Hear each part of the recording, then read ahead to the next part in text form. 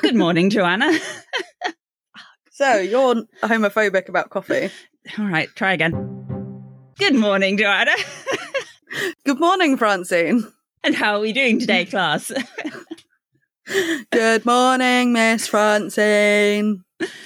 Has everybody remembered their homework? No. / episode plan? No. I did it, I said last week I kind of was struggling with planning because I couldn't focus and I kept getting distracted by the book while trying to take notes on the book. Yeah. It was even worse this week. Oh. My focus has just fucking gone to shit. Happens to me once a month or so. It doesn't help with where I'm at with the studying, because I switched over to doing Unity 2D because I don't have a RAM for Unreal 5. But I kind of hit a point where I did a section of the course this week and was thinking, should I start the next section? Because then I've got to finish it next week and I don't want to be partway through a section when I go on holiday. Yeah. But then they announced they were doing a game jam, the same company who make these courses. Yeah. And everyone who submits a game gets like a free course out of it as well, which is cool because I wanted to do the 3D Unity course. So I'll get that for free. Nice. But so I thought I'll finish the section I'm on probably on Thursday, and then Friday the game jam starts. Then I finished the section I was on Wednesday, which left me with a weird blank Thursday. And then I hit Friday and realized the game jam doesn't start till 9 p.m, so I don't even find out what the theme is till then, and I can't really start working on anything. So, I mean, don't get me wrong, I've done a ton of sewing. I made this, which is more impressive. It's good. It's a nice dress. It's just for listeners especially. Yeah. I did also make, because you and I have been talking about what I'm going to wear for my birthday, priorities. So I made the like dark orange silk top that I will potentially be pairing with a gown that I'm going to turn into a skirt, because I can't wear the top half of the gown without flashing everyone whenever I move my arms. Sadness. Which is the gown I wore to the HP Lovecraft bar in Portland. Did you flash everybody? No, I used a lot of double-sided tape on one of those weird like strapless and backless bras, and I still couldn't move I still had to kind of T-Rex myself the whole way and had to get people to feed me drinks, but some drag queens fell in love with me and said I looked like a movie star and fed me drinks. Because I've got one of those bras and I feel like I would have been on the top end of who that would work for. Yeah. It's better than nothing, but it's sort of better than slightly nothing. More better endowed than I am. Slightly. Gravity was not 100% on my side. I was trying Enough to segue, but which. I can't. Have you watched the Amazing Morris trailer yet? No, I haven't watched the trailer yet. Me neither. I really thought maybe we could watch it on our first cigarette coffee break and come back and talk about it fresh. Yes, we probably should. Okay, cool.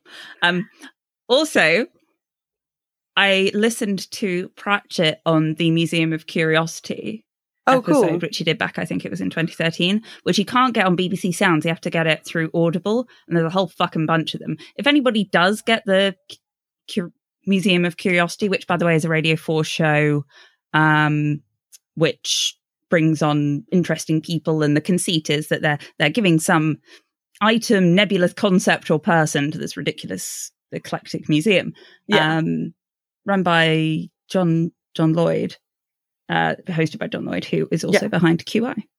Fun facts. Also co-wrote The Meaning of Liff, which is that very silly dictionary of words for things we don't have words for that are all stupid place names. Indeed, yes, I'd forgotten that connection, yes.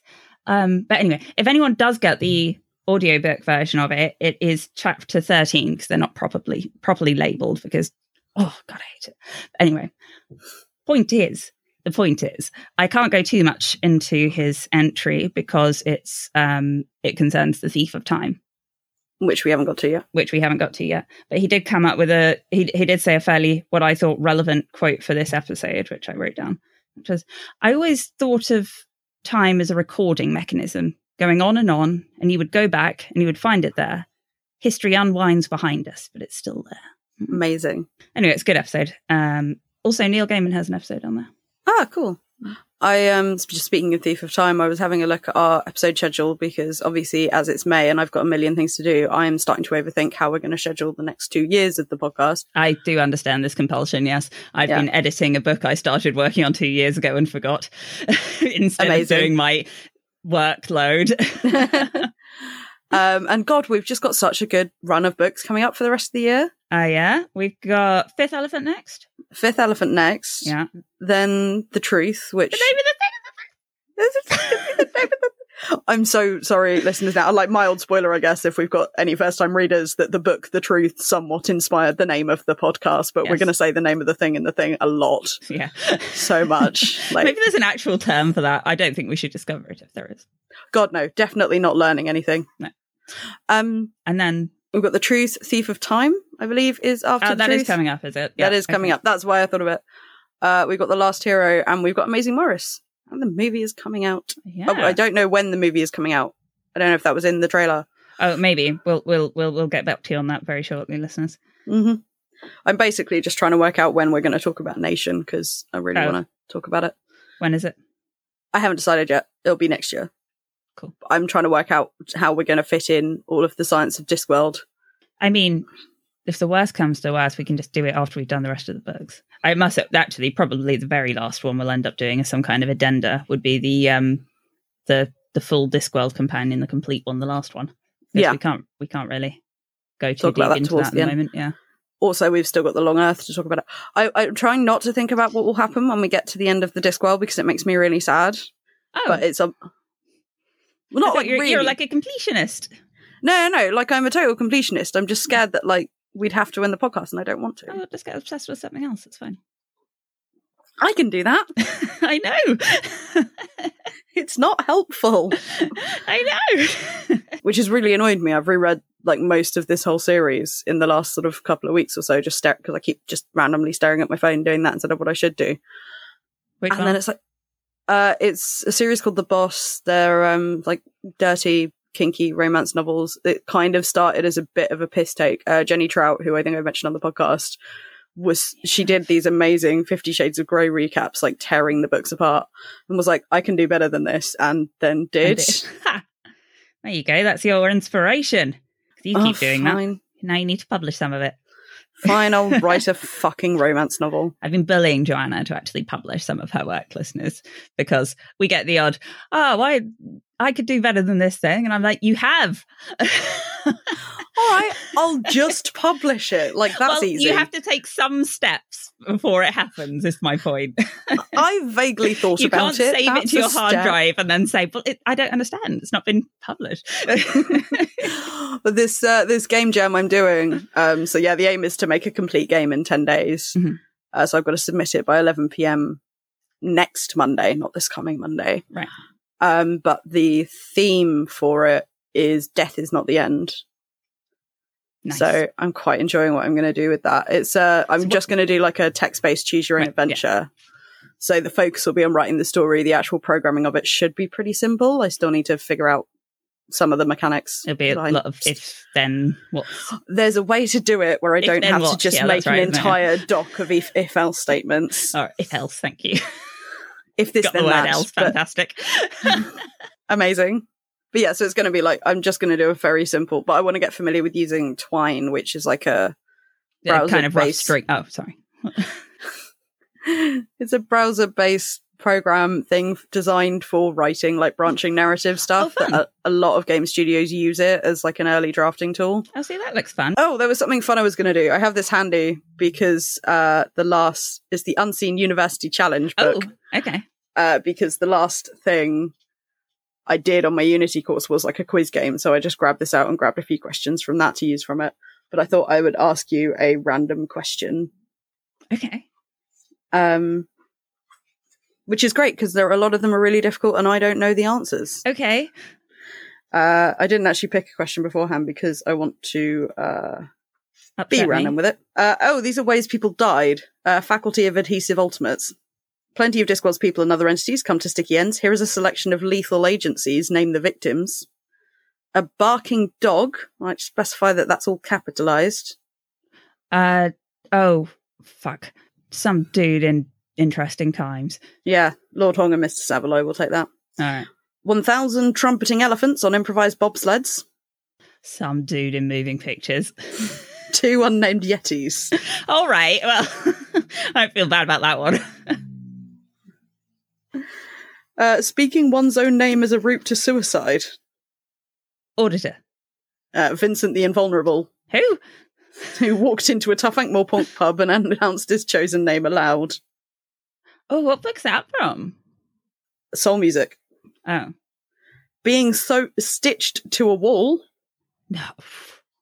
Unnamed opera house seamstress in Masquerade. Oh. I genuinely don't remember that one. Okay. I don't remember most of these, to be fair. Give me a couple more. I can do it. That was the only vaguely funny ones for that. I'll go with one of the more simple ones. Answer this question posed by Arch Chancellor Ridcully. What kind of sad, hopeless person needs to write wizard on their hat? Oh, Rinsford. I can't. It's the 21st of May. Sorry, I just looked at the date. Fuck off. When did that happen? I'm guessing around midnight. I'm going to see My Chemical Romance tomorrow. Oh, you are? Yes. I'm very excited. Ooh. All my little emo dreams come true. That will be very fun for you. And guess who's supporting? Who? Placebo. Ooh. I'm going to be in the same room as Brian Molko. Yeah. You going to flashy tits again? No, I've never flashed Placebo. Oh, who were you flashing when I was with you? System of a Down. Ah, that's right, yeah. And that wasn't really intentional. My top fell off. Oh, well, you know. I'm not saying it was totally unintentional. I wore a large sequin butterfly with like 2 straps on it to the front row of a System of a Down. I loved that. That was very 2000s. That was super 2000s. You could sell that for a fortune on Depop now. No, I'm not going to flash anyone because I'm taking my friend's teenage daughter to this gig and I don't want to set a bad example. Okay. I would very much like to see My Chemical Romance. I mean, in theory, I would. In reality, I'm not sure how well I'd cope with a gig like that now. I've got seated tickets, so to be fair. Oh, okay, no, that'll be fun then, yeah. This was this was originally meant to happen in 2020, but it got postponed by 2 years. So at the time I bought the tickets, the teenager I was taking wasn't going to be old enough for the standing area. Yeah. She is now. When did we record the last episode? Was that before or after Eurovision? Have we talked about Eurovision already? We talked about Eurovision in the context of it hadn't happened yet in the last episode. Cool. And I then watched Eurovision. I watched all of it in the end because Becky came up. Oh, lovely. We rewatched it the next night.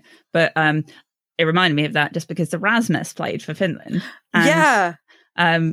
It wasn't great, to be honest, but they look exactly the same, which is very uncanny. And the first gig I ever saw was a Rasmus gig, and it was in the seating area because, yes, we were 14 and not allowed to go and mosh. I'm still amazed the Rasmus have more than one song because I know exactly one song.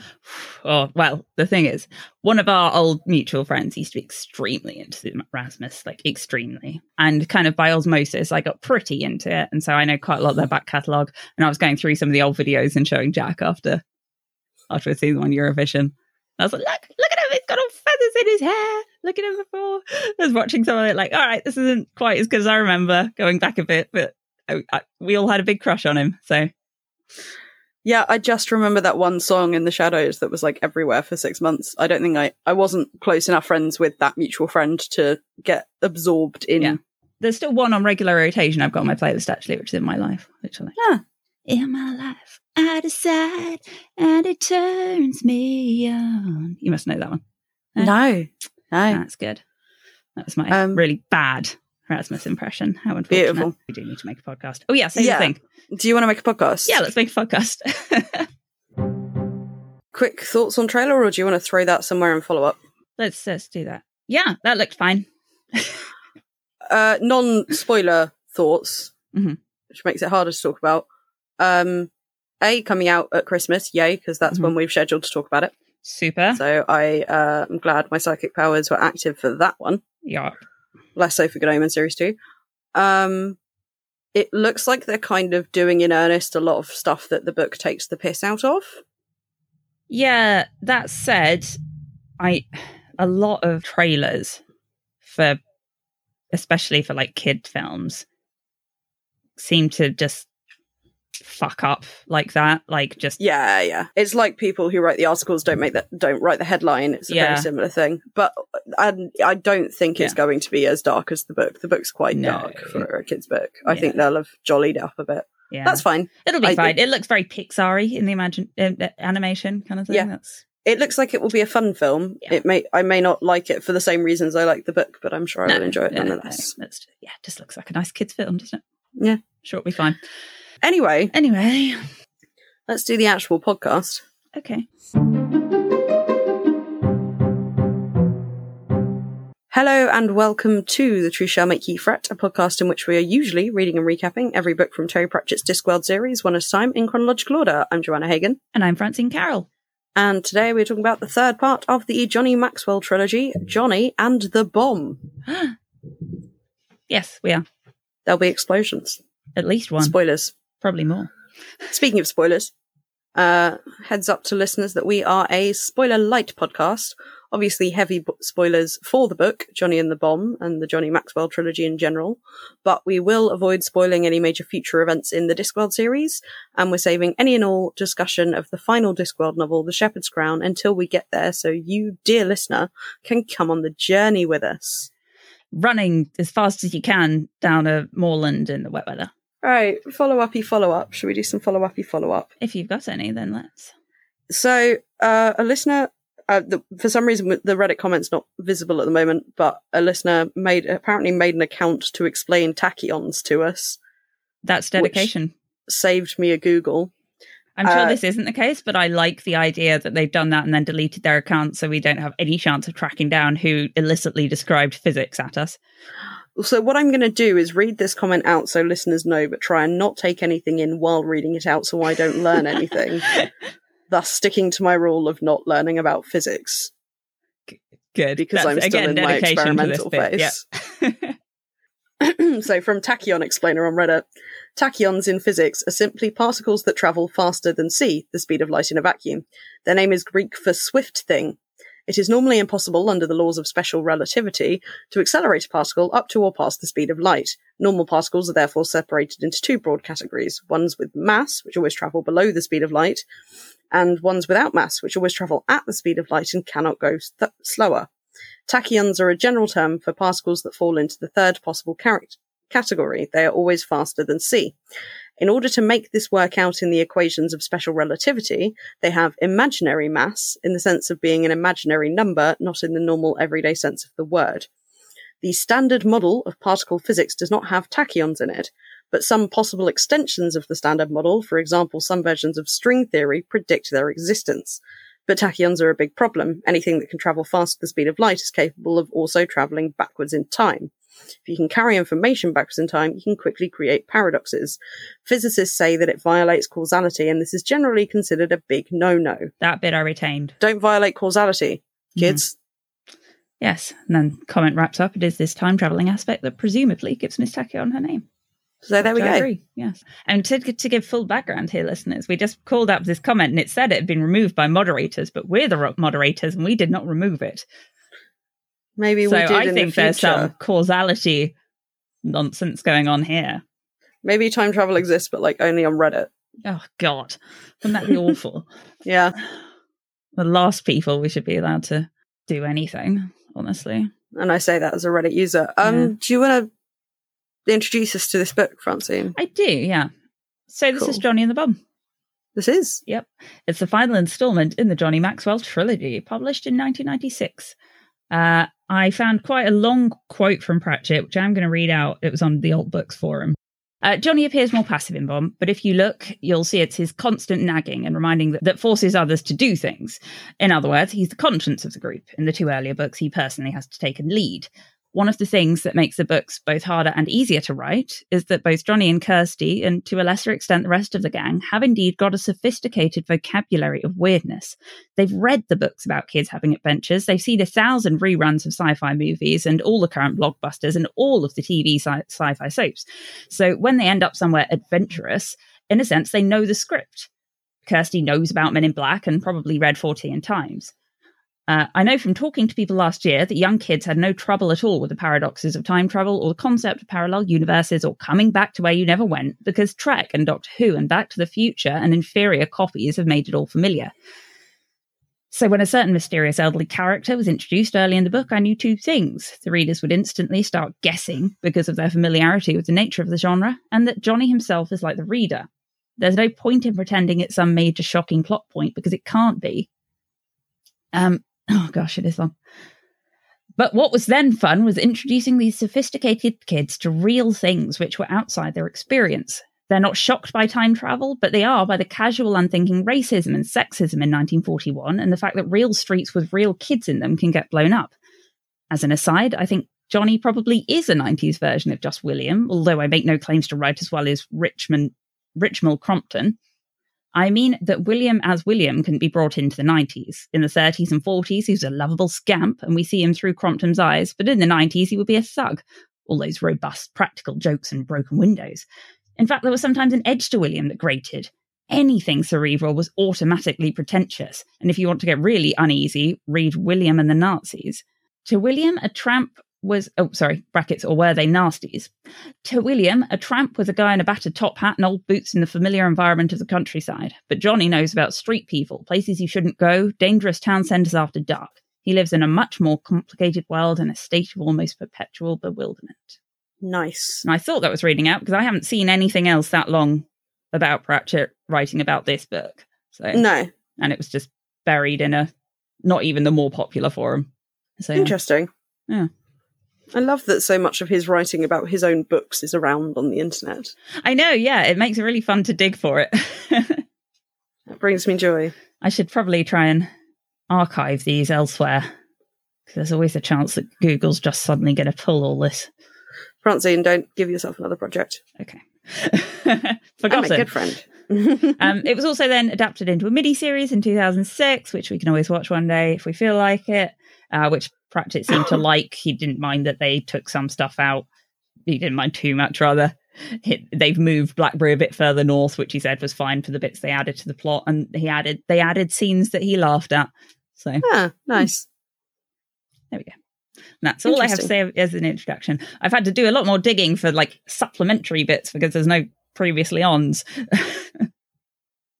Yeah, sorry about that. It's your fault. Yeah, it is entirely my fault.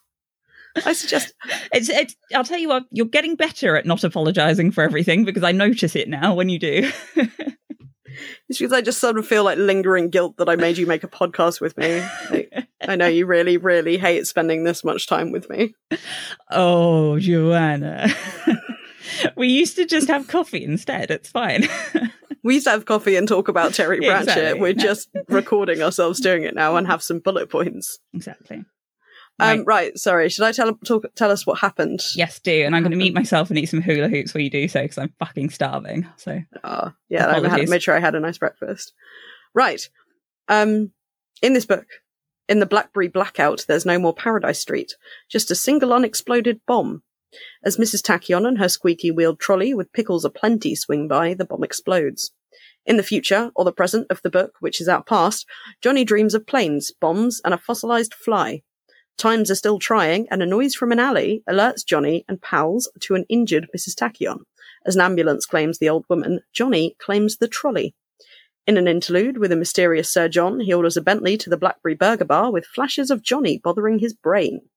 Back in the present-ish, Tachyon's in hospital and Kirsty's heard rumours of violent yobs. Johnny and Kirsty go for a bedside visit with Chips, and Johnny's confused about an old new newspaper and a jar of pickles.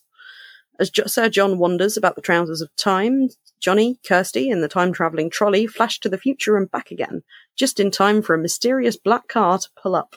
The government hush things up, you know. After a high-speed chase in which the rest of the ragtag miscreants are collected from the mall, the gang land in 1941 and a panicked Wobbler runs. At a racist corner shop, Johnny learns that it's bombing day for Blackberry, while Big Mac gets in trouble with the police and leaves a bit of the future behind, and Wobbler meets a young boy all set to run back to London, at least until he catches a spy. Children play in Paradise Street as Tachyon relaxes in the past's police cells before reclaiming a trolley. Johnny and the gang head back to the future, but leave Wobbler stranded in the past.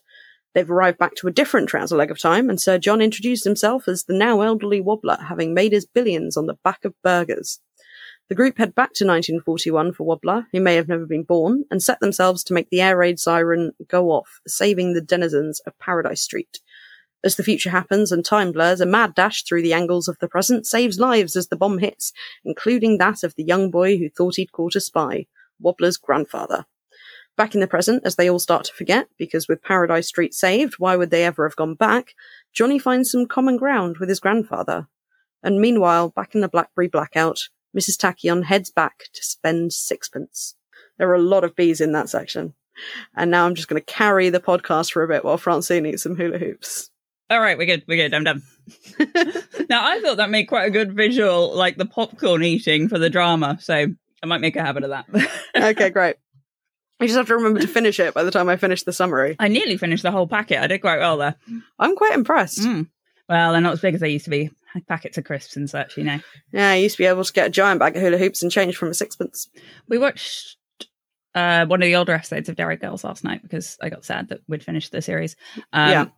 And noted that when somebody was offered a tin of biscuits, they picked out a wagon wheel, which was a full-size 90s wagon wheel, which Jack pointed out and said, someone in the props department made a full-sized wagon wheel just for that tiny bit, which I love. They do so good. That's such good attention to detail. They do. I because I binged like the last, well, not binged, but I watched like the last 3 episodes of the season yesterday because I got a bit behind, which, so the ending of the penultimate episode. I didn't want to text you. No, I know. I'm fully aware. I made a choice there. Derry Girls, good show. Go watch it. Yeah. Just be warned that the penultimate episode might kick you in the tits. Yeah. Metaphorically. Probably. Only metaphorically. No one reached out from Ireland in the 90s and literally kicked me in the tits. Quotes. No, helicopters. Helicopters and Loincloth Watch. Fuck me. Fucking unhinged. Quotes. No, helicopters. No, being kicked in the tits. Oh, I've got many, many problems. But being kicked in the tits ain't one. Airplanes are helicopters. Yep. Or close enough. Yep. Helicopters are airplanes and vice versa. Brief mention of barbarian hordes, which I'm going to say based on previous Pratchett's. That covers our loincloth quotient. Sure. Although I do believe they were speaking specifically about Mongolian barbarian hordes, which as far as I know did not don the loincloth on account of being from somewhere quite cold. They might have had loincloths underneath all their and they probably did get some people who lived in hotter places. Yeah. So they're around. Yeah, there's hints of in the loincloth. greater universe. In the greater Khan universe. In the greater the Khan cinematic universe. Actually, did you know Genghis Khan was quite problematic? Fuck. I don't want to hear a Tumblr teen's take on that. Tumblr addresses the problematic backstory of Attila the Hun. Do you know John Wayne played Genghis Khan? No. No, so that's problematic in itself. But that was, yeah. And then while he was doing that, probably got the dose of radiation, which was probably what caused his eventual cancer and death. Yeah. Interesting. Couldn't have happened to a nice guy. Our friend Listen to Behind the Bastards, John Wayne. That's my recommendation of the week. Didn't he also have to get kicked out of the Oscars because he massively kicked off when a Native American woman accepted an award on... He was a proper prick. Yeah, cool. John Wayne was a prick. Massive white supremacist, yeah. My favourite thing about like Attila the Hun and barbarian hordes and stuff is explaining to a friend of ours that they weren't riding on like massive war horses, but they were more likely to be tiny ponies. He was so sad. We ruined so many illusions. They're better horses, I think, for lower but the centre of gravity. The mental image of someone in like with a massive sword and all these furs on like a little Shetland pony is, I know they're not like tiny Shetland ponies, but still. On the whatever the horse decided it was Snowy. Snowy, yeah, the horse that keeps running out from between his legs. Exactly, that's what I now imagine. We are so good at staying on topic at all times. We better stay on topic today because we have other engagements. Quotes. Do you want to go first? He couldn't tell them about the feel of the time around him. He felt that if he could only focus his eyes properly, he could even see it. The past and the future were there, just around some kind of corner, bounding up to the ever-travelling now by a billion connections. He felt that he could almost reach out and point, not there or over there or up there, but there, at right angles to everywhere else. Oh, very good. This will be a theme for this episode. The devil you say. I love the way Pratchett writes about time. It's so good. Yeah.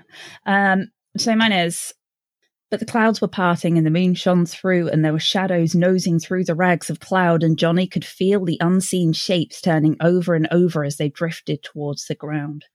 First there was an allotment, and then the pickle factory, and then Paradise Street exploded, gently, like a row of roses opening. The petals were orange, tinged with black, and unfolded one after another as the bombs fell along the street. Now, if that isn't a beautiful fucking bit of prose. Yeah. That's, oh, God. Just, I think it's been a while since we properly went into the, like, why these quotes sound so good. But that first bit, the rhythm of that run-on sentence is just absolutely beautiful.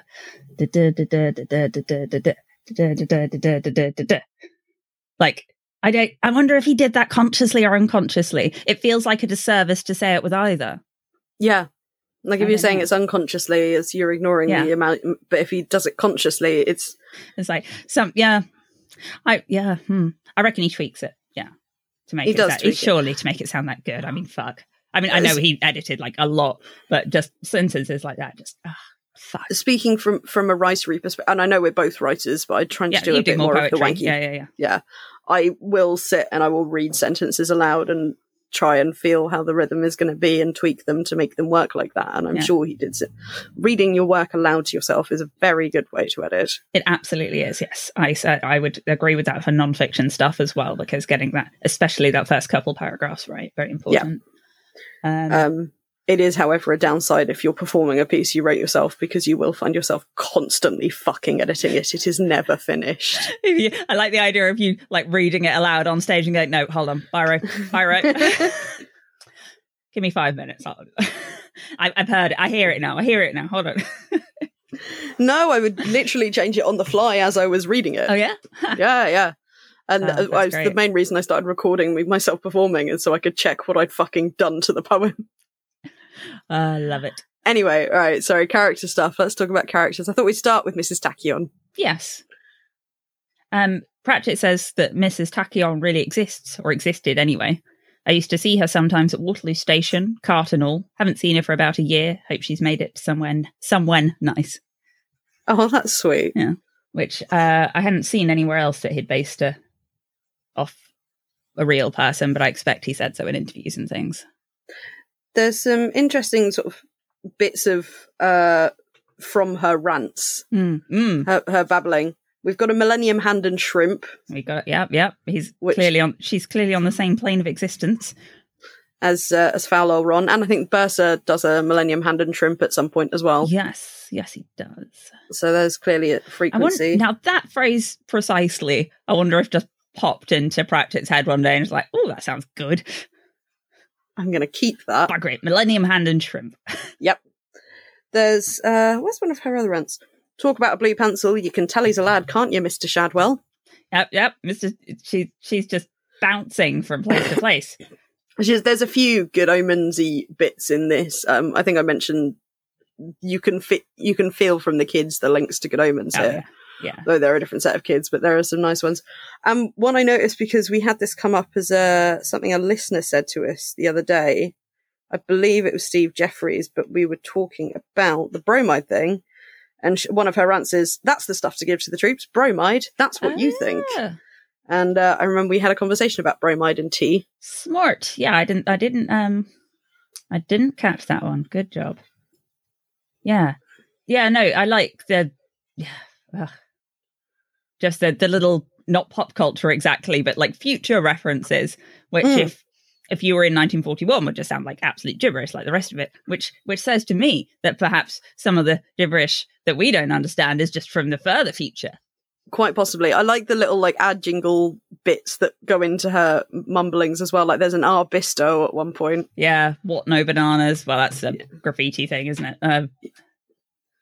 Free think teeth it's and from corsets, maybe for them as likes it, but not me. Thank you so much. Don't know where that came from. Liked it. A lot of my highlighted bits have just turned out to be these unhinged rants, which became a problem when it came to writing my notes up. Yeah, that's fair. I tried to keep it to ones that were references to like vaguely Discworld related things. Yeah. They're just, they're nice little rants for sure. Yeah. So Mrs. Tachyon in general, a pretty good chaotic neutral force, I would say. Yeah, just kind of pinballing around the book to nick it from last week. It's quite clever. I'm going to talk more about how cleverly some of the scene setting is done with the time travel. Oh, cool. Yeah. But, you get to learn as listeners that she's in all these different parts of time before, say, Johnny and his friends know it. Yeah. So we can kind of, you're yelling at the book, like, no, she has time traveled, it's fine. Yeah. But seeing the intentionality of it as it goes around, that's really quite fun. Yeah. And this poor dear who's pitied, and the social worker coming to her in the hospital when she's obviously very much in control of her life and having quite a nice time with it. And the idea of like smashing the milk bottle to get the... Yeah. It's a very Pratchettian thing, isn't it? The idea of just helping out the those who needs it, even when it's obvious they're too proud to ask properly or whatever. Yeah. There's something quite sweet about it. And I love Guilty. With fur like carpet underlay. Yes. Yeah. Fur like... No, I don't love guilt. I'm Catholic. I embrace guilt. Song in my head. Jesus.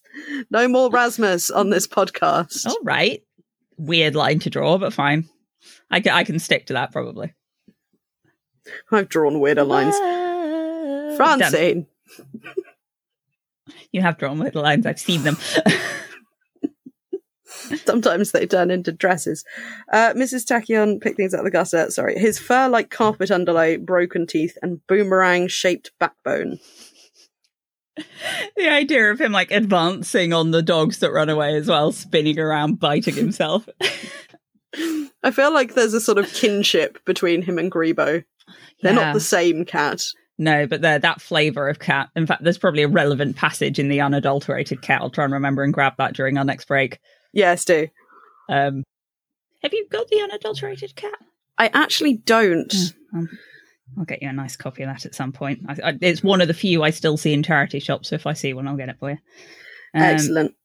I've spent too much time in secondhand bookshops recently, as you've seen. One of the things I got during my last little haul was another fun etiquette book, so I'll grab a couple of those amazing. To tell you later. Yeah. Sorry, quick side note, but I know you mentioned you were in Cambridge the other day, and there's a very good secondhand bookstall on that little market square. I was not in Cambridge. Oh, I thought you said you were. Our other friend was. Oh, yeah, of course. Yeah, but is there secondhand bookstall market square? Yeah, the little market square. It's right by Optical Express. I know it's there because I spent a lot of time wandering around that market square waiting for eye appointments when I was getting lasers fired into my face. That's right. I picked up a couple of Science of Discworld the other day. Oh, nice. Not the other day. It was like last year. Month, yeah. I can't believe it's been time. Almost a year since I got my eyes done. Oh, this is kind of relevant because secondhand bookshops have that weird time thing that Pratchett's talked about. There we go. Now we can get back on track without feeling like we've just ricocheted. I love them so much. Actually, right, Johnny. Sorry. I really liked one of the comments we got on the last episode, which is very relevant at this point, which was Steve Jeffrey again, I think. Which is, you don't so much stray off track as jump a ditch and go careening across an adjacent field, smash through an inconveniently placed barn, scattering the obligatory chickens hither and yon, and wind up on a completely different track headed in the opposite direction. But please don't ever change. Thank you, Steve. I also greatly enjoyed that comment. Also, shout out to Pete, our listener, who's ended up listening to the Carpe Jugulum episodes while in Whitby. That's dedication. Yeah. I do like it when a listener gets really engaged with the old episodes and like we get comments on some of the ones, especially we've done, the ones going further like, back. Oh, I don't remember this at all, but I'm glad you found value in it. Right, Johnny. I'm going to keep us on track today because we've got to go for coffee. All right. Johnny, how much he cares about Paradise Street and how much it's used as a parallel to the rest of the kids, especially Kirsty, who I will obviously talk about at length and blur her section into Yolas. But yeah, the short summary of Kirsty, she's a dick. Yeah. But when he's trying to explain Paradise Street to Kirsty and she's just not listening, and it makes him care more and more deeply. Yeah, the idea of, I think we both understand the idea of just like getting really engaged and like going on about something, and whoever we're with just like not engaging at all, which I think is why this podcast is so good for both of us, because I think we get a lot of that energy out. And we're also very willing to get obsessed with what the other is obsessed with. Yes. Sometimes unhealthily. So about these radioactive cats, right? No, anyway. Well, what I enjoy about this book and kind of Johnny's growth or whatever, and obviously he's still going through the trying times thing, except it's now very specifically he lives with his granddad and his mother looks out of a window and smokes. Yeah, and he gets to go to counselling. Yeah, which I hope it's helping him. The events in this, he's got a lot more agency in. Yeah. They're not just thrust upon him. Obviously, he ends up with a time-travelling trilogy. Trilogy, a trilogy about trolleys. Trolleys, fuck. He ends up with a time-travelling trolley. Apologies for the trologies. There is one like quite nice line about fate flicking him through a window or something, isn't there? But yeah, or not. Once the kind of initial starter pistol has been fired, he does. It's his choice to take action, yeah, as opposed to the screw we go to him and he's had that responsibility dumped on him, or the ghost last week turn up with the dead, last week with the dead. Less dead this time. Fewer dead, yeah, certainly. Fewer dead. Fuck Depends knows. on how you're measuring them. If we're doing like by volume, it would be. Anyway. What unit of measurement do you use for dead people? Well, for ghosts, or not ghosts specifically, isn't it? Because otherwise we're getting into very grim territory. Yeah. Francine. Johnny. Any more on him? That was pretty much it. Kirsty. What a dick. I'm going to quickly start with, we're just going to call her Kirsty. I'm not going to respect her trying to have other names because she's... But when she was considering the name Clytemnestra. Yes. So I'm assuming that's a reference to the name Clytemnestra, spelled with a C, who was Agamemnon's wife. Oh. And I only know the name Clytemnestra because it was a throwaway line in a monologue. Do you remember the Pregnant Bridesmaid monologue I did a few years ago? Yeah. And there's a throwaway line, I think it's the husband choosing baby names. Clytemnestra. That was something he'd suggested, which I remember really clearly because it was a very pause for a laugh line, and it was always a challenge to see how much I could draw out the name Clytemnestra. Clytemnestra. Yes. Fantastic. So Clytemnestra was... Sorry, I'm just looking her up real quick. There's more to her than Agamemnon's wife, but I didn't want to go into the full Greek mythology. No. Oh, cool. Yeah, no, I was just looking for a picture of her specifically. Yeah. Yeah, nice. Yes. So I'm assuming Clytemnestra is a reference. Yeah, probably. Fancy her. I'm going to send you the picture. Agamemnon and I do have very similar taste in women. It's true. I've always said that. But yes, to keep us blurred over with Johnny and back again, her perspective on Johnny is interesting. I don't know if that's the way to say it. Which bit you mean specifically? He was a natural worrier, but she only said that because she didn't worry about anything. She got angry instead. Yeah. A nice catch up because obviously we haven't seen it. Yeah, no, I fancy Clytemnestra. Sorry, just throwing that in there. There we go. Relevant windows up. Too many of them. Yeah, I've now got 3 tabs open on Greek mythology. There we go. Closed. Fantastic. But yeah, no, she's just so patronising. She is. It's good to sort of catch up with where she is from the first book, which is saving the planet and foxes. Yes. Which, fairly noble goals. Foxes on weekend. Yep, he doesn't save foxes on the weekends. I don't. But it's all done in this very non-human way, isn't it? I think, which is highlighted when they're talking about homeless people. And she's saying, like, the state of Mrs. Tachyon is an indictment on society. And, but I don't want to go and see her. I've got to sort this out. And Johnny's like, well, we'll just go see her. She's like, why? It's like, well, it might cheer her up.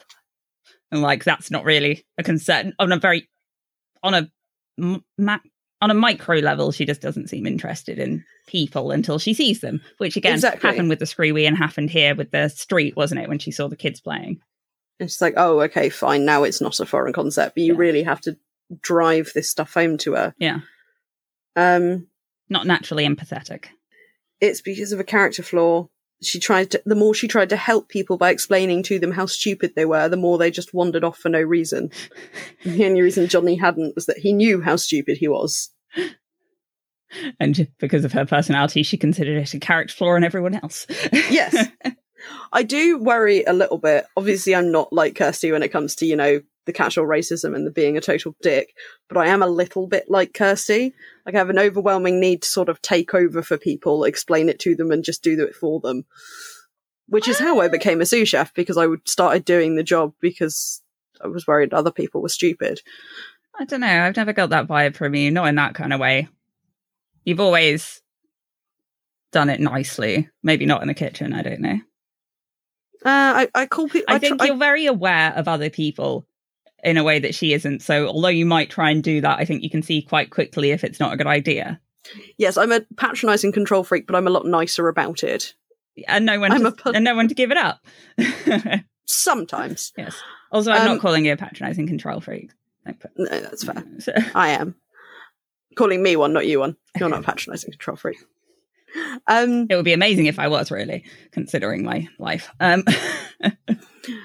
Something I found good as like a writing thing, a Pratchett writing thing. She's going into her acceptable explanations and the government hushing things up, and Atlanteans and the giant Yeti footprints. Mm. And it's very similar to Anathema in Good Omens, but from the perspective of a wildly different character. Yes, that was it. Because I was trying to think, like, one of the kids was obsessed with it. It wasn't. It was Anathema. Well done. It was Anathema, got Adam into it. Yeah. But it's two wildly different characters that can both take on that 40 times and the government hushed it up vibe. Yeah. Which is great when you have Johnny quietly thinking of the rational explanations, like Big Mac and the giant rubber feet for the Yeti footprints. That he was watching. I really liked that it was all, Kirsty was like, well, there's a perfectly rational explanation. And Johnny's like, here we go. So it's Atlanteans, aliens. Like, Johnny's like, or there was a gas leak under the fish shop. And it's very familiar in a lot of conspiracy theorists will talk to you like you're being the over-emotional one. It's like, facts don't care about your feelings, and the facts are that lefty are running the world and Black Lives Matter are who changed our pub sign. Yeah, you saw that Facebook comment. Oh, yeah, no, I saw you comment. I decided not to join in. Yeah, no, that's fine. Luckily, the comments got locked. Fun bit of local drama at the moment. Yeah, and Black Lives Matter is actually just an organisation making a profit, which shut the fuck up. Yeah, which to me is on the same level of Atlanteans did this. Except less wholesome. That one guy we know who is sure that we never meant to the moon. Yes. Who was a history teacher and refused to teach the moon landings. I can't remember if we ever said this on the podcast, but we did discover the best way to deal with conspiracy theorists like that is just to one-up them. So if we didn't go to the X moon, unnamed say, we didn't go to the moon, we say, what the fuck, you believe in the moon? Exactly. They say Atlanteans did it, we say we're Atlanteans. Yeah. Yeah. Atlantis didn't sink. They just renamed it. The UK, obviously. Right. It's colder because the government are dimming the sun. And it's now getting warmer because they're slowly trying to go back on that because it costs too much. Yeah? Yeah? That's what I thought. Anyway, where were we? Fuck. All right, we're getting there. Shall we talk? Well, let's kind of blend Kirsty into Iolaus here. Okay, I don't think you'd enjoy that. Well, no, but I've put the two characters. No, I know, yeah. But yeah, Kirsty's just casual racism, pretty gross. One of the things obviously it's later in the book, so we've already had a nice chunk of her casual racism, but when she turns around to Iolaus and says, I thought you people were good at running. Oh, yeah. Yeah. So people of my height? Iolaus's calmness is impressive because it's amazing he's not fucking lumped her. There's a good setup and payoff moment right at the beginning, and Kirsty's on the phone to Johnny saying that a gang of yobs beat up Mrs. Tachyon. One of them was black. Yeah. And Iolaus has explained that, you know, if one of his ancestors had joined Attila the Hun's huge horde of millions of barbarians, he would have definitely remembered that one of them was black. Yeah. And it's paid off later on when they end up reappearing in the church hall again, and Iolaus says as they're going through, don't forget one of them was black. Yeah. He does keep it together, but in a way that he doesn't, if that makes sense. Sorry, I'm just bringing up because my granddad came here in 1952, said Iolaus in the same plunking, hollow voice. And yeah, I mean, he goes off in a decent rant, like including the slurs he would have been called and everything. Yeah. And then after he's broken of it is when Kirsty comes in with that dig about, she didn't mean it nastily, it's just how she was brought up. You people can't expect us to rewrite history. Yeah. But yeah, she's... It was the description... I think he's about to really kick off when Johnny... He had never seen Iolaus so angry. It was a kind of rigid, brittle anger. Yeah. How could someone as intelligent be so dumb? Yeah. And Johnny says it's just how she was brought up. Yeah. And you get this kind of payoff later on when Kirsty gets the little lady experience and Iolaus gets to do that. Well, they can't help it. You people can't expect us to write history. And I'm glad he gets to be a bitch to her because she deserves it. Yeah. But it would be nice if it would be nice if she fucking learned from it, from the perspective of looking at this as if it was an actual person. But I do like the same thing with like Mr. Grimm's story not being neatly tied up at the end of the last book. Maybe like's not the right word. I respect that it's not all neatly tied up and there's not a lovely moment where Kirsty apologizes for being racist. And yeah, you see her having the learning moments and you can kind of infer from that she will start to improve somewhat, but it's not going to happen right away. And well, no, she still says you people like a few pages later. Yeah.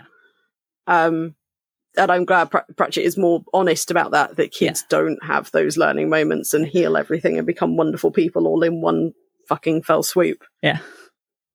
Although it does turn out she's also a Trekkie, so they have one thing in common. The whole dynamic between them is very well done, like very well written awkwardness. And you can see Johnny being just exhausted by having Kirsty around, even though he's a little bit relieved that she takes the lead on some things. Yeah. And she is useful to have around. I mean, you know, let's give her a moment of not slagging her off. The fact that she can tap into the whole and tell me how that works kind of thing is fun to read. I do want to point out the difference between Big Mac and Kirsty in that Big Mac is literally wearing swastikas and somehow still less racist. Yeah. That gave me a because when he said like skinhead, I was like worrying what kind of skinhead, because there are several flavors. Yes, you've got the very lefty skinhead, and then you've got the very fascist skinhead. And then you've got the in the middle fashionable skinhead. Yeah. Like, fuck me, what's it called? This Is England, that movie. Did you ever watch that? God, I love that movie so much. And that really hard to watch. But yeah, I don't think I could watch it again now, honestly. I'm a lot more sensitive than I was as a teenager. I think we studied it when I was studying film. Yeah. So it was an interesting one to look at from that perspective as well, but there was some bits in it I really struggled with. But yeah, that movie very much deals with the kind of shift from lefty to fashion to fascist in the skinhead thing. Yeah. And that was slightly early in this. By the 90s, like the whole idea is that, you know, Big Mac's one of the last skinheads, the whole thing's sort of fading out. Yeah. So I don't think they're fascist skinheads. I think it's just they've learned the fashion and that it involves swastikas because it makes you look hard. Not trying to justify wearing swastikas. No, he should have known better. And I'm amazed because he lives with Iolaus now, I think. Well, I feel like that kind of gets a little bit retconned because he still makes a few comments that sound like he lives with his brother. Oh, maybe he just moved back. Yeah. Yeah. Like I feel like that was a neat ending for the last book, but it's not so relevant here. Yeah. Anyway, but yes, he also makes a very good Nazi spy, as it turns out. Yeah. Or a very bad one. Yeah, I wouldn't say he's very successful, but that's fine. I can't remember much else of what he's done. He did a bunch of stuff, didn't he? He went and helped pull people out of the rubble, which was nice of him. Yeah, he gets some good moments. It's not really a him book, though. No. He was a much bigger part of the other two. Yeah. Wobbler, on the other hand, much bigger part Gets his of this moment, book. yes. He does get his moment. He does also get his computer skills like a little bit more retconned. Yeah. He wanted to be a kid in milk bottle bottom glasses and a deformed anorak who could write amazing software and be a millionaire. But he'd probably settle for just being someone whose computer didn't keep smelling of burning plastic every time he touched it. But he does, it turns out, have the instinct for money making, if not that particular talent. Which is fair. There's also, just briefly before we go on to his like bigger moments, a nice little, when he's talking to the kid that turns out to be his grandfather, the one that was going to run away, he's talking about how rubbish it is here. That Atterbury kid pinched my piece of shrapnel. As in, I'm assuming, a little reference to Atterbury from last week. Oh, fuck. There we go. So that's a clever little blend it all together, what's it? Mm-hmm. Now, which one was he? Atterbury, he was the Royal British Legion guy who then kind of takes on the whole... That's it, yes. Whose father was killed in the war. Was killed in the war. Yes. Well done. Thank you. So it all works out. Cool. I like that. Wobbler's great, though. I like him as Sir John. Yeah, I've sort of separated them out a little bit. Yeah. That was clever. Before Wobbler, because Sir John, there's also obviously you assume it's Johnny at first. And the nice little hints of Adolf and Stalin, the fish as well, those being the two fish to survive, and the fact that Sir John has two fish called Adolf and Stalin. Yeah. So that's like a little hinty threat. Obviously, they're not the same two fish. No, I know, yeah. He said it was their descendants, though, didn't he? Yeah, or that he keeps getting them and naming them after. Yeah. But before he becomes Sir John, the moment where he breaks down after he realises he's been left behind is so sad and so sweet. Where he's sort of, no, it's fine, you're going to jump out. Come on, let's all go home and get a burger. I don't mind buying. We can go down the Chinese. And then he's sort of finally realising, like, oh, there's no Chinese takeaways. And he's been left. That made me very sad. I did. Plot bits like that in media always get me a little bit, because it's just that you have to obviously skim it to an extent, because you can't then go through the next 60 years of him living. But things like that, and like like in Doctor Who with Rory. When he like has to go back and he's a Roman, or in Blink, the first episode with the Weeping Angels, where like her friend suddenly gets sent back to like 1910. Yeah, it always. Yeah, I'm not sure what emotion it elicits in me exactly, but it's one. It is emotion. It is an emotion. There's a sadness to it, and there's sort of I'm glad it worked out and they got to have a nice life for themselves, but they'll always wonder about the life they didn't get to have / would have had if they were in the future, and that thing. Yeah, definitely. Yeah, it definitely kind of hits my scared of mortality buttons as well. Yes, very much. I wouldn't like to suddenly be sent back to the future. It's like, well, no, you can't see any more future now. Yeah, but exactly. You still get to live you still get to live a whole life, but you don't get to see any more of what the world will become. It's like being told you can only watch television you've already seen for the rest of your life. Like that, but for your actual life. Yeah, but for your actual life. Yeah, that's a good way of putting it. Anyway, poor Wobbler, Sir John. I'm glad he did well. Interestingly, he never married or had kids because it didn't seem right. Yeah. Which is like he's an interloper in this. He sort of gets that he's not really meant to be here as such. I like all the little interactions with him and his driver as well, of like, look, I'm going to give you a lot of money to do what I'm telling you to do and not what I'm supposed to do. Yeah. I loved when he is trying to warn his grandfather about not getting a motorbike, and he's like, why won't he listen to me? Why won't he just listen to sense? I would listen if I came to me. And then gets the letter, is like, well, this is all bullshit. I highly respect that. I would like to address some concern for the concept of the Willy Wobbler clown, because it's been a year since we talked about clown eggs. So no such thing as a fish. Had a bit on it yesterday. So what, clown eggs or Willy Wobbler? Clown eggs. Yeah, cool. I've learned some more about clown eggs, in fact. Which I'll send you the link to that episode. Actually, yeah, I'll listen. You'll enjoy that one. Yeah. But yeah, sorry, I just want to say Willy Wobbler one more time before we move on. Very well, Willy Wobbler.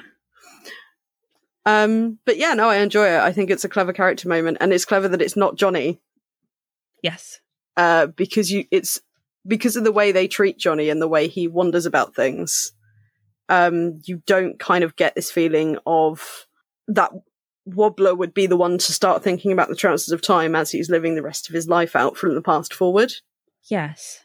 Because that's a Johnny way to think, and it's like Wobbler's picked that up from him. So the sort of fake, it's not really a fake out, but... No, yeah, and he's kind of obviously realised he doesn't have Johnny to do all that bit for him now. And he's got to do it for himself. And so he's lived out his whole life, and then near the end suddenly gone, well, actually, hang on, I can learn this. Let's start getting the books and the Stephen Hawking. I like the moment of the telling the joke to make the rest of the kids realise. Yes, that was a good moment. Like, Johnny's clearly conned on already, but... And I think it's Yolis who does, no, it's Buddhist. Yeah. Oh, fuck. Yeah, that's it. Like, the idea, I love that idea of just, like, reacting to somebody as though, in the way you always would.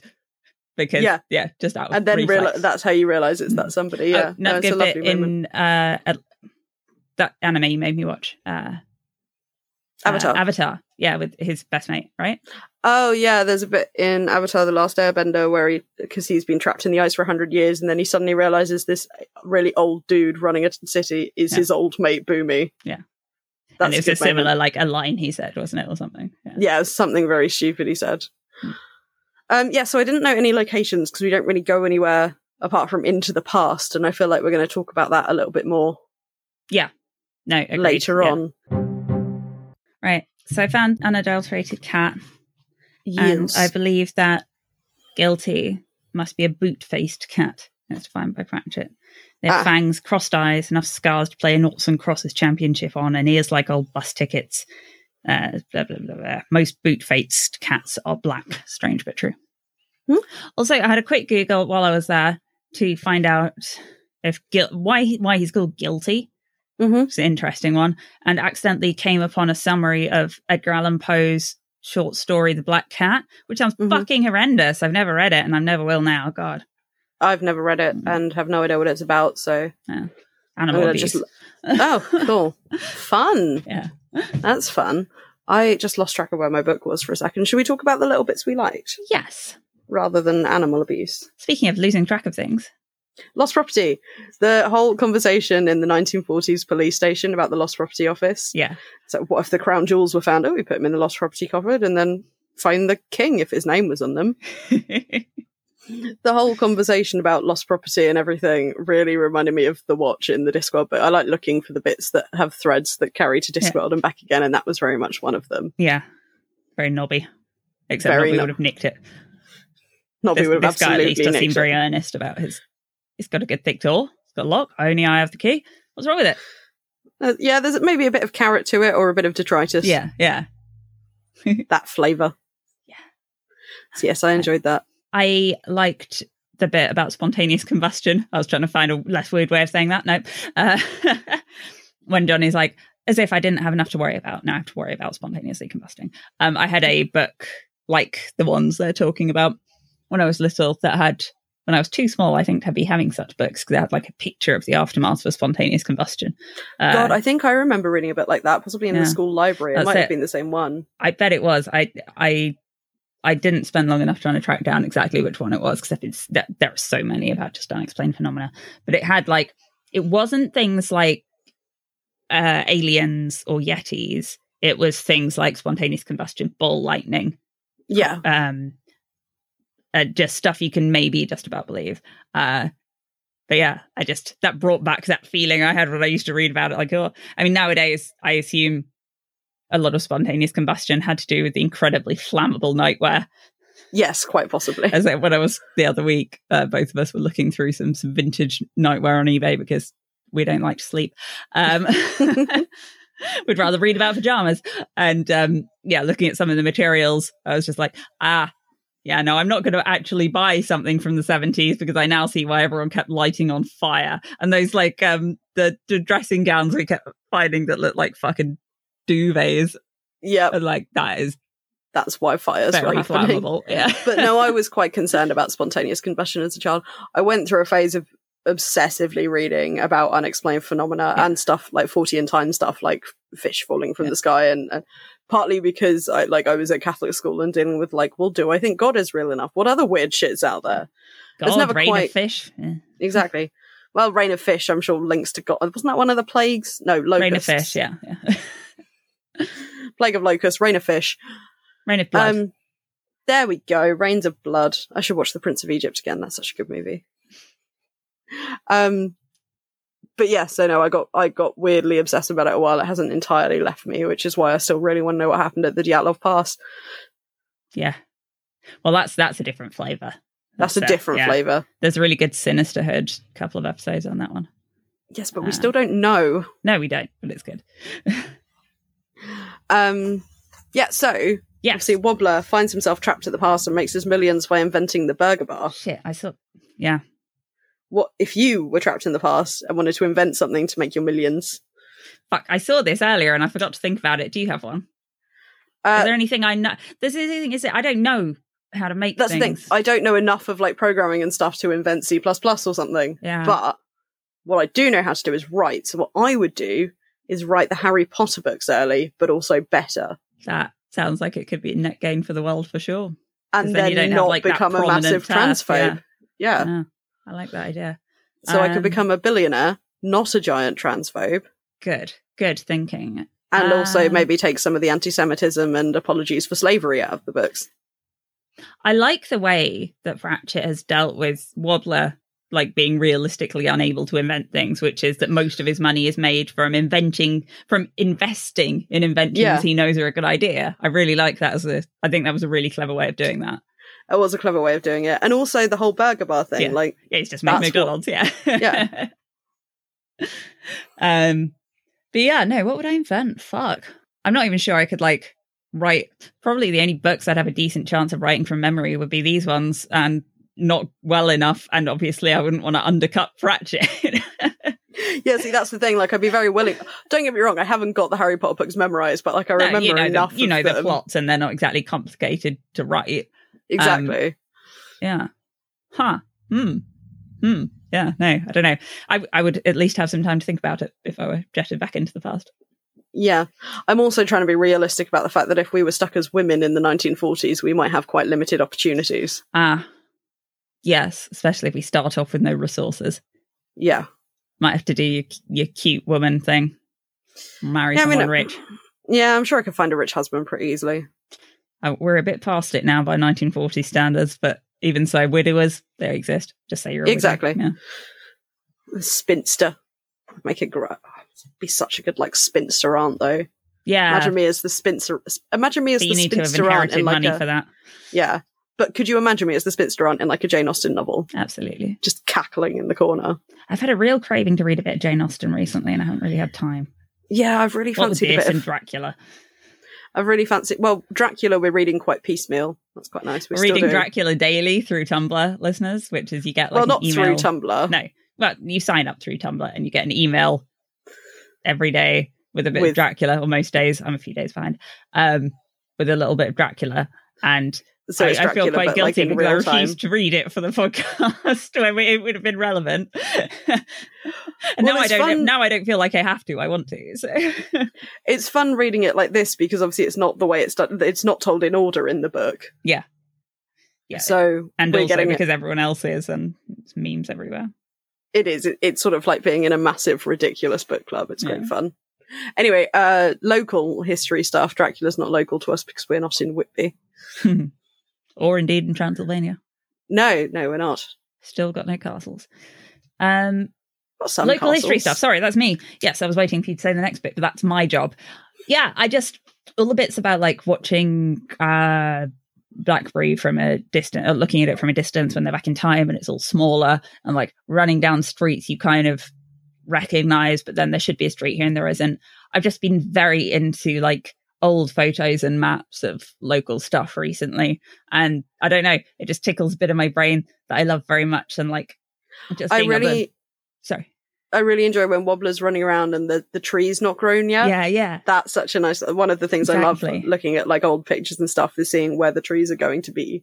Yes. There's like, there's a picture of nearby me, like a few streets away, from like the 60s. And there's a tree in there that is still there. And like it's just been really planted, which was quite good. And yeah, just like when I'm on dog walks and stuff, I really like, because I've got some old Ordnance Survey maps and things like that, and just like I know where a lime pit was, and and I know that this road used to stop here, and I've seen fixed to this and that, and yeah, no, I don't know. It's just it's pleasing. I would suggest listeners, if you feel like it, looking up a few really old maps. We're lucky because we live in a very old town, so you can look up some medieval maps even, and like go from there and watch the town grow, and like look up the etymology of various street names, and it's all very nerdy. But it's even just remembering looking back at old pictures from the change in the town, like since I was born, like the Castle Market and that whole shopping development. I remember when all this was car park. I remember it was my route to school watching that cinema being built, so you got to see it from the inside out, and you got to see like they were building where the seats were going to be in the screens. You could see all the steps. Cool. Huh. That was very cool. I loved driving past that when it was being built. Oh, nice. See, I did live around here then, I think, but I must have just not gone past that very often. But yeah. Yeah. Fun. Anyway, yeah. Should we talk about the bigger stuff? Actually, we're talking history. Yeah. So this isn't much of a bigger thing, apart from it's not really a bit I like as much as a vague thing I wanted to talk about, which is the myth of the Blitz spirit, which is so pernicious in British culture, and which I think Pratchett deals with quite well here, which is the idea of keep calm and carry on. Yes, the overarching thing being like, oh, everybody pulled together in the Blitz and just got on with it, and everyone loves those photos of people going to work through the rubble, and you know, the postman delivering to the one standing house on the street, and it's all brought out of this, oh yes, we can pull together through everything, and aren't children rubbish today because they couldn't do that? And it's invariably by people who weren't even fucking born at the time, obviously. No. But I think the way it's carted out is often in quite a negative way, because it's very misleading, because obviously people weren't keeping calm and carrying on because that was like just the way of the British spirit. It is because, you know, these people had to go to work because they needed to eat. It's not really a good thing about the country that these people who'd just watched the rest of their street get blown up still had to go to work, kind of thing. I mean, also there were people robbing bomb sites for anything they could find that was left behind. There was a massive black market. Yeah, exactly. And you saw a lot of this commentary in the first days of COVID and that, where people were like, God, I can't believe people are like being scalpers and that now with supplies, and people just weren't like this back in the days. Like, they absolutely fucking were. The crime rate during the blackouts was obscene. But I feel Pratchett dealt with it quite well here, in that one's reaction to something like that happening quite often is surprisingly stoic, surprisingly get on with things. And it's not so much like a strength of character as it is a human response. You need to get through these next steps. You cannot become hysterical right now. We need to do this and this and this, which then quite often ends with just fucking breaking down in laughter like the boys do. Or yeah, it's that kind of shock reaction. Like, as you know, not going back into all the depressing stuff I talked about last week, but as someone who's been through some traumas, you do like, you make a to-do list and you do the things you can do. Yeah. Because like, you have to. Those things have to happen. Yeah. Yeah, exactly. And the human, it is perhaps a good thing. It is a compliment to the human spirit in general, not the British spirit of the old days, that we are able to. And people help each other more than you'd think they would as well in the aftermath of disasters. And there's kind of, I should now approach it from the opposite direction, which I think people sometimes go too far the other way and say, oh yeah, in the wake of a disaster, everyone's fucking at each other's throats with machetes, and the government can't tell people anything in case there's a mass panic. And it's like, no, actually, in times of adversity, people generally tend to just try and help each other more than you'd imagine. It's when it stretches into the long term, it gets tricky. A bit. Yeah. But yeah, so that just brought up those annoyances for me, and I was pleased that Pratchett did it in such a good way. It's something, so the way I'm going to put this is going to make me sound like a total sociopath, and I'm going to try and clarify that. But it's something I think about often, and the reason I have the stupid meme tattoo on my leg, but it wasn't a meme at the time when I got the words fucking live, laugh, love tattooed on me. Oh, we're admitting that, are we? I'm sure I've mentioned that on the podcast before, but just in case I haven't, I will tweet a picture. You can all rip the piss out of me. I like it. I do like your it. fault to get memed. No, it's just a middle-aged woman named Susan's wall decal that I've got tattooed on me. No offence to any middle-aged women named Susan who have live, love, love on their wall listening. Actually, some offence. Right, no, the point I was making is this remembering that other people are people. Yes. And again, I'm fully aware that makes me sound like a fucking sociopath. I get it, yeah. Yeah. It's you can be very caught up in your own head, and you can almost have this thing of, what if I'm the only real human and everyone around me is a projected hologram kind of thing. I don't go quite that far. No, I don't go that far, obviously. But I think people often forget that everyone else is having the same human reaction to what's happening as they are, because we're all so caught up in our own little worlds. And I think something this book brings out with this fucking myth of the Blitz spirit, that it's this special British thing. It's not. It's a human thing, because we all react very similarly, not identically, when going through horrific things. And that means some people will do good things and some people will do bad. It comes up a lot when people talk about asylum seekers, or migrants as they're now apparently officially called in the press, where I hear this narrative from people where it's like, oh yeah, and all these cowards ran away rather than defending their country, and they'll be talking about fucking Syria or something. It's like, it's not the same as the Blitz. You could not have come up with a better plan than these people have. They are human beings. They are not inherently less brave or clever than you are. They're not literally just in different situation. Yeah. Yeah. It's just, and I would never obviously really wish this upon these people, but I kind of wish they had to face something similar just so, and they'd still never get it, would they? Because you get all these fucking the only moral abortion was my abortion crowd. Excellent article, by the way. And yeah, I don't know. Sorry, I'm going off on a rant there. Tell me about time travel. Time travel. This brings me into, again, why this is such a good book. We talked about with the last two. They are very good books, especially they are very good kids' books. Yeah. And something this book does very well is every person in it is so human. That's a really fucking stupid thing to say. But you know, it's what Pratchett does well. He writes people. He writes very people-y people. People. Total lack of black and white to it, apart from maybe when Kirsty's being racist or when the shopkeeper's calling Yola Sambo. But yeah, within that also is very well written time travel. And it's not that I dislike time travel-y things, but they always give me a headache. The paradoxy stuff gives me a headache. I've talked about this. So I tend to stick my fingers in my ears and go la la la a little bit at it. And obviously up front, yes, there's some Back to the Future references and they're quite funny. I do like the Back to the Future movies.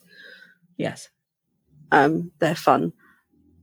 But it's so deftly written, like right at the beginning, the scene setting with, you know, obviously it's Blackberry, but it's Blackberry and it just sets a couple of things to show you it's Blackberry in the past. A Dig for Victory poster, searchlights, the blackout. And then it goes to a few pages later and now you're in Blackberry in the present within the book.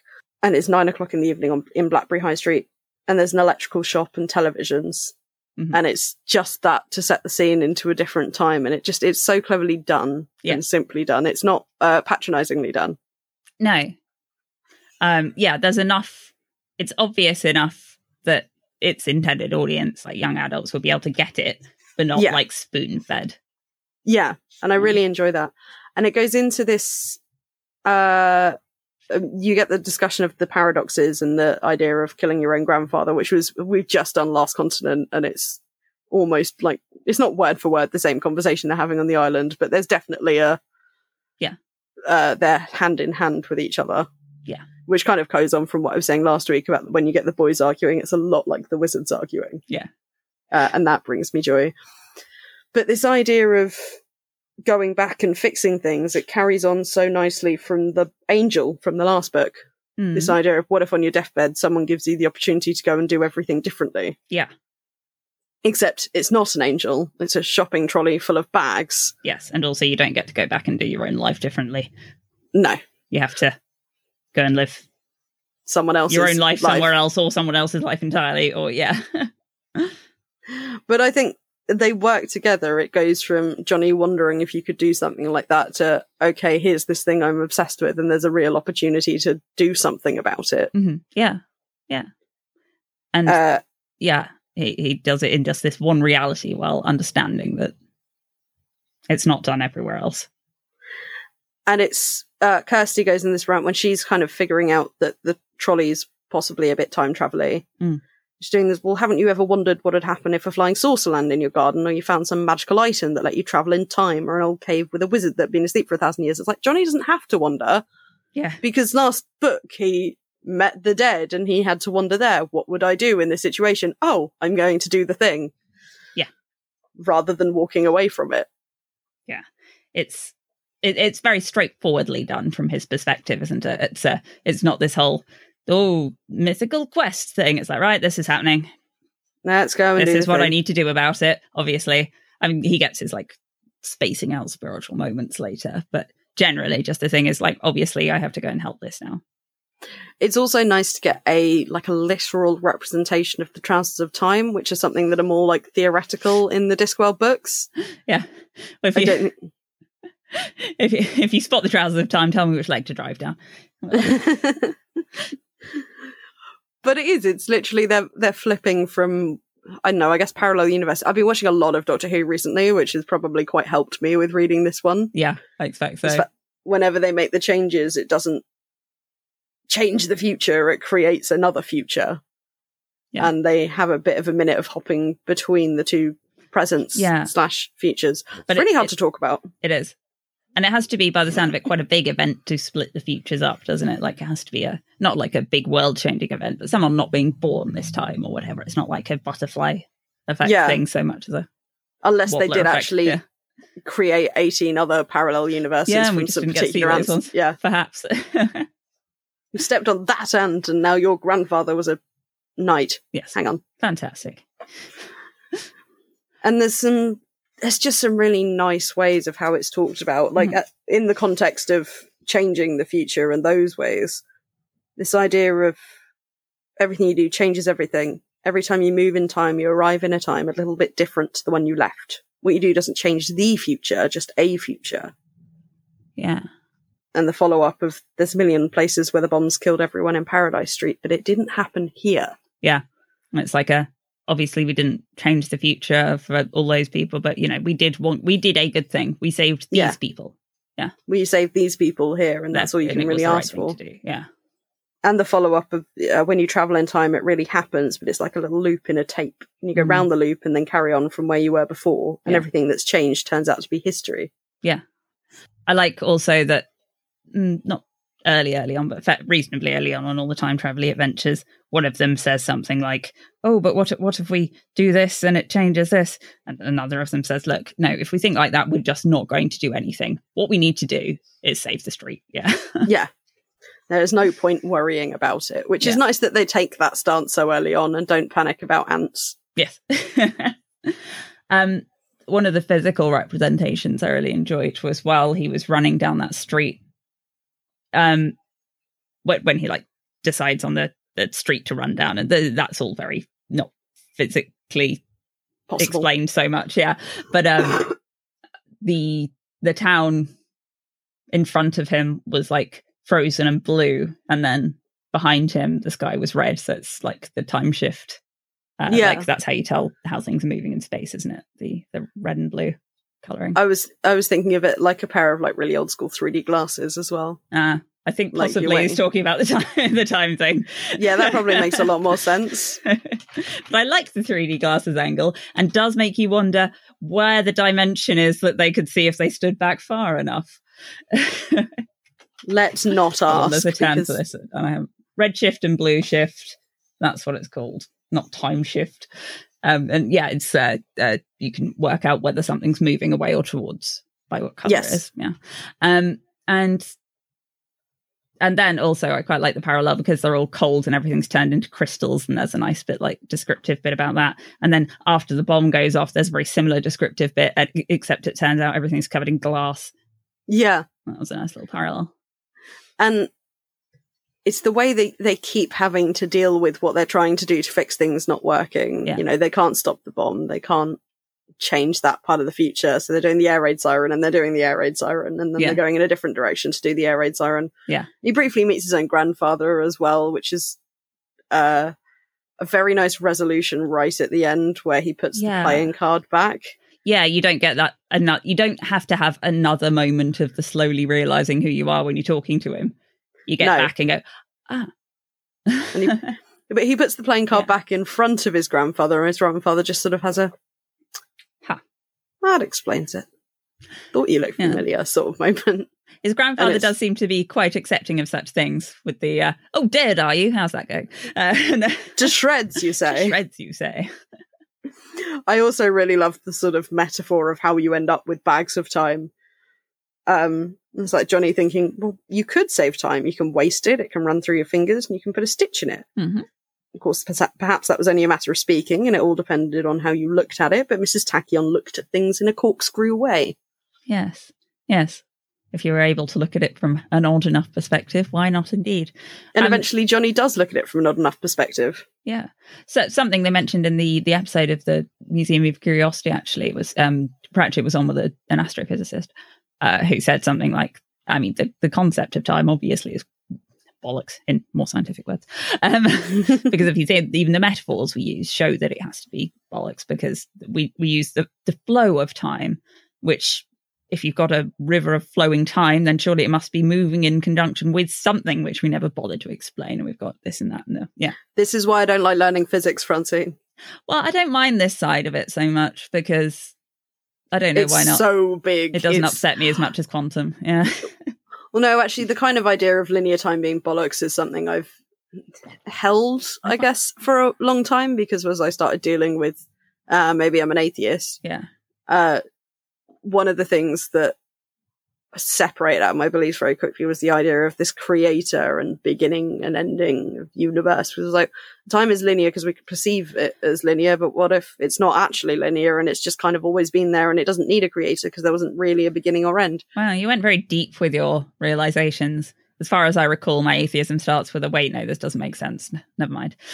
Well, yeah, but then I decided to do A-level philosophy and become a wanker about it. That's right, yeah. But talking about time travel and the lack of linear time, quite possibly, Older Wobbler explaining the lack of logic to this is another nice moment. Yeah. So I don't think time's all that logical. It bends itself around humans and it's probably full of loose ends. Absolutely. Follows up, sometimes loose ends are necessary. If they weren't, spaghetti would merely be an embarrassing experience. It was very nearly my quote. Just trying to eat just like an infinite loop of spaghetti. Oh, that's so Escher. Nobody wants Escher spaghetti. Escher spaghetti. Escher hoops. Spaghetti. No. Oh. I like Escher spaghetti. Mobius with that. Strips in your spaghetti. Get that Mobius out of my spaghetti. Oh. Waiter, that's an infinite quantum theory in my spaghetti. Get out. I'm very embarrassed for you, sir. But how fast is it moving? Right, no, come on. Let's move away from physics. For God's sake, Joanna. Anyway, I could sit and read out millions of different quotes from this book and why I think it's good, which is pretty much all this fucking section is. One other thing I love is the little fossil theme running through it. And it's only mentioned a couple of times, but it starts with his dreaming of a trap fly, and near the end, he describes his memories as being trapped behind amber glass, which is a nice... I thought there were loads of really good kind of calls into the fly thing, actually. Like when they were talking about being caught in concrete with your legs all sticking out or whatever. I thought that was a kind of parallel bit. Yeah, and the fridge molecules. Yeah. The idea of a time fossil as well, isn't it? It's like this thing had to have happened, even if it didn't. It's fixed events, again. Too much Doctor Who. Yes. But overall, I think it's, again, such a well-written book, and especially a well-written book for kids/young adults, because it's completely unpatronizing about the time thing. It goes right back to what you were talking about at the beginning, that you can, for a certain extent, take for granted that people, they know Back to the Future, they know Star Trek, they know enough to get what's being done here. Yeah. But then to take it and do something kind of unexpected with it. Yeah. I must say there was a few instances, as usual, of Pratchett being grumpy in the forums about this kind of thing, with like people saying, oh, he got this from Back to the Future or this from that. And he was like, what do you think Back to the Future was the first thing that had someone meet his grandfather or make a joke to recognize someone by? Or one of the oldest sort of things that come up in like physics and discussions when you start talking about time travel. Yeah, we've done that. Yeah. we've done the grandfather paradox to death and we won't bring it back again. We'll do a grandmother paradox. Yeah. It's more sensible with knitting. We won't do the grandmother paradox. I just remembered the episode of Futurama. Oh, yeah. Oh, no. Yeah. No. To shreds, you say. Right. Fuck. Okay. We need to leave. We do. I don't want to land on a really depressing point about grief again. So have you got an obscure reference, Finial, for me? Yeah, I'll cheer you right up with whortleberries. What the fuck are whortleberries, Francine? Well, Joanna, I'm glad you asked. So when it was talking about the moors, the downs, the tumps were 5 mounds on top of the down. They grew heather and whortleberries. Whortleberries, says I. What is a whortleberry? So I googled it. It's spelled with an H, which it wasn't in my copy of the book, as in W-H, Whortle. Excellent, underrated author. Ah, yes, I remember his poem about funerals. Sorry. Anyway, right. It's the Devon name given to the wild blueberries that grow on the moors in Devon and the West Country, which tells me that perhaps this is where blackberry originally was, a little further down than we thought. Yes. But it's also, we probably know it as a bilberry, but it's a European blueberry, sometimes confused for American blueberries. You can tell the difference because bilberries are red in the middle. They're those berries that really stain you, like worse than blackberries. Yeah. I don't know if you've ever eaten any while you're out and about. I don't think so. No, I mean, they look a bit like other things that you shouldn't eat, so that's probably sensible.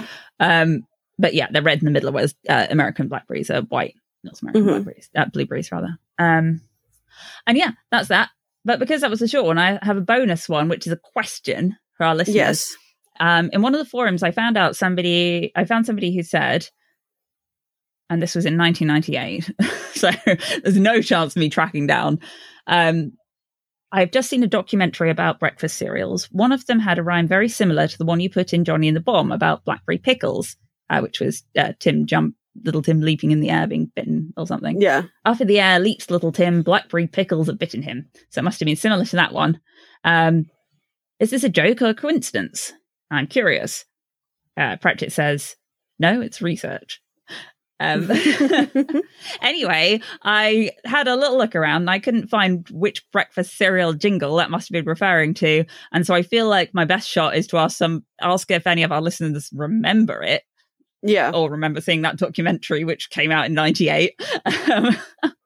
Yeah. So if you know any breakfast cereal that's similar to that one, please tell me. Nice. I hope they can. I don't. Right.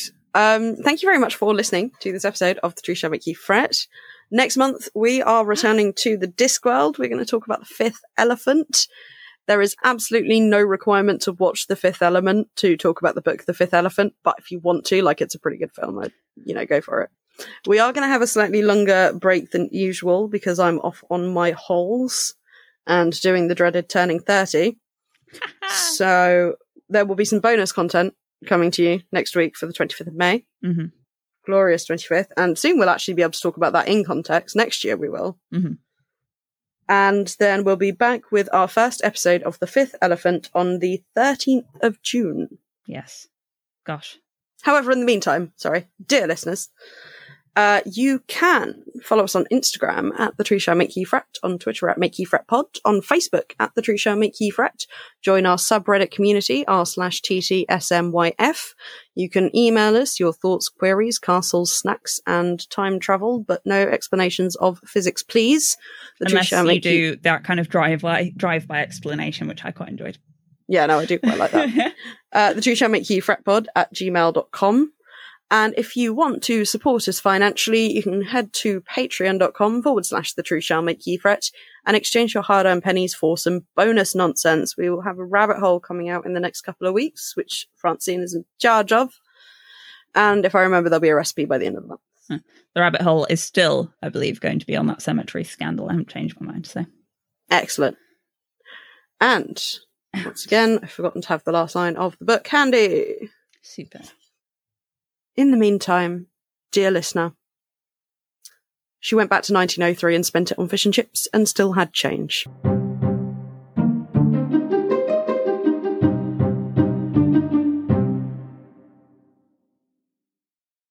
They can't all be profound.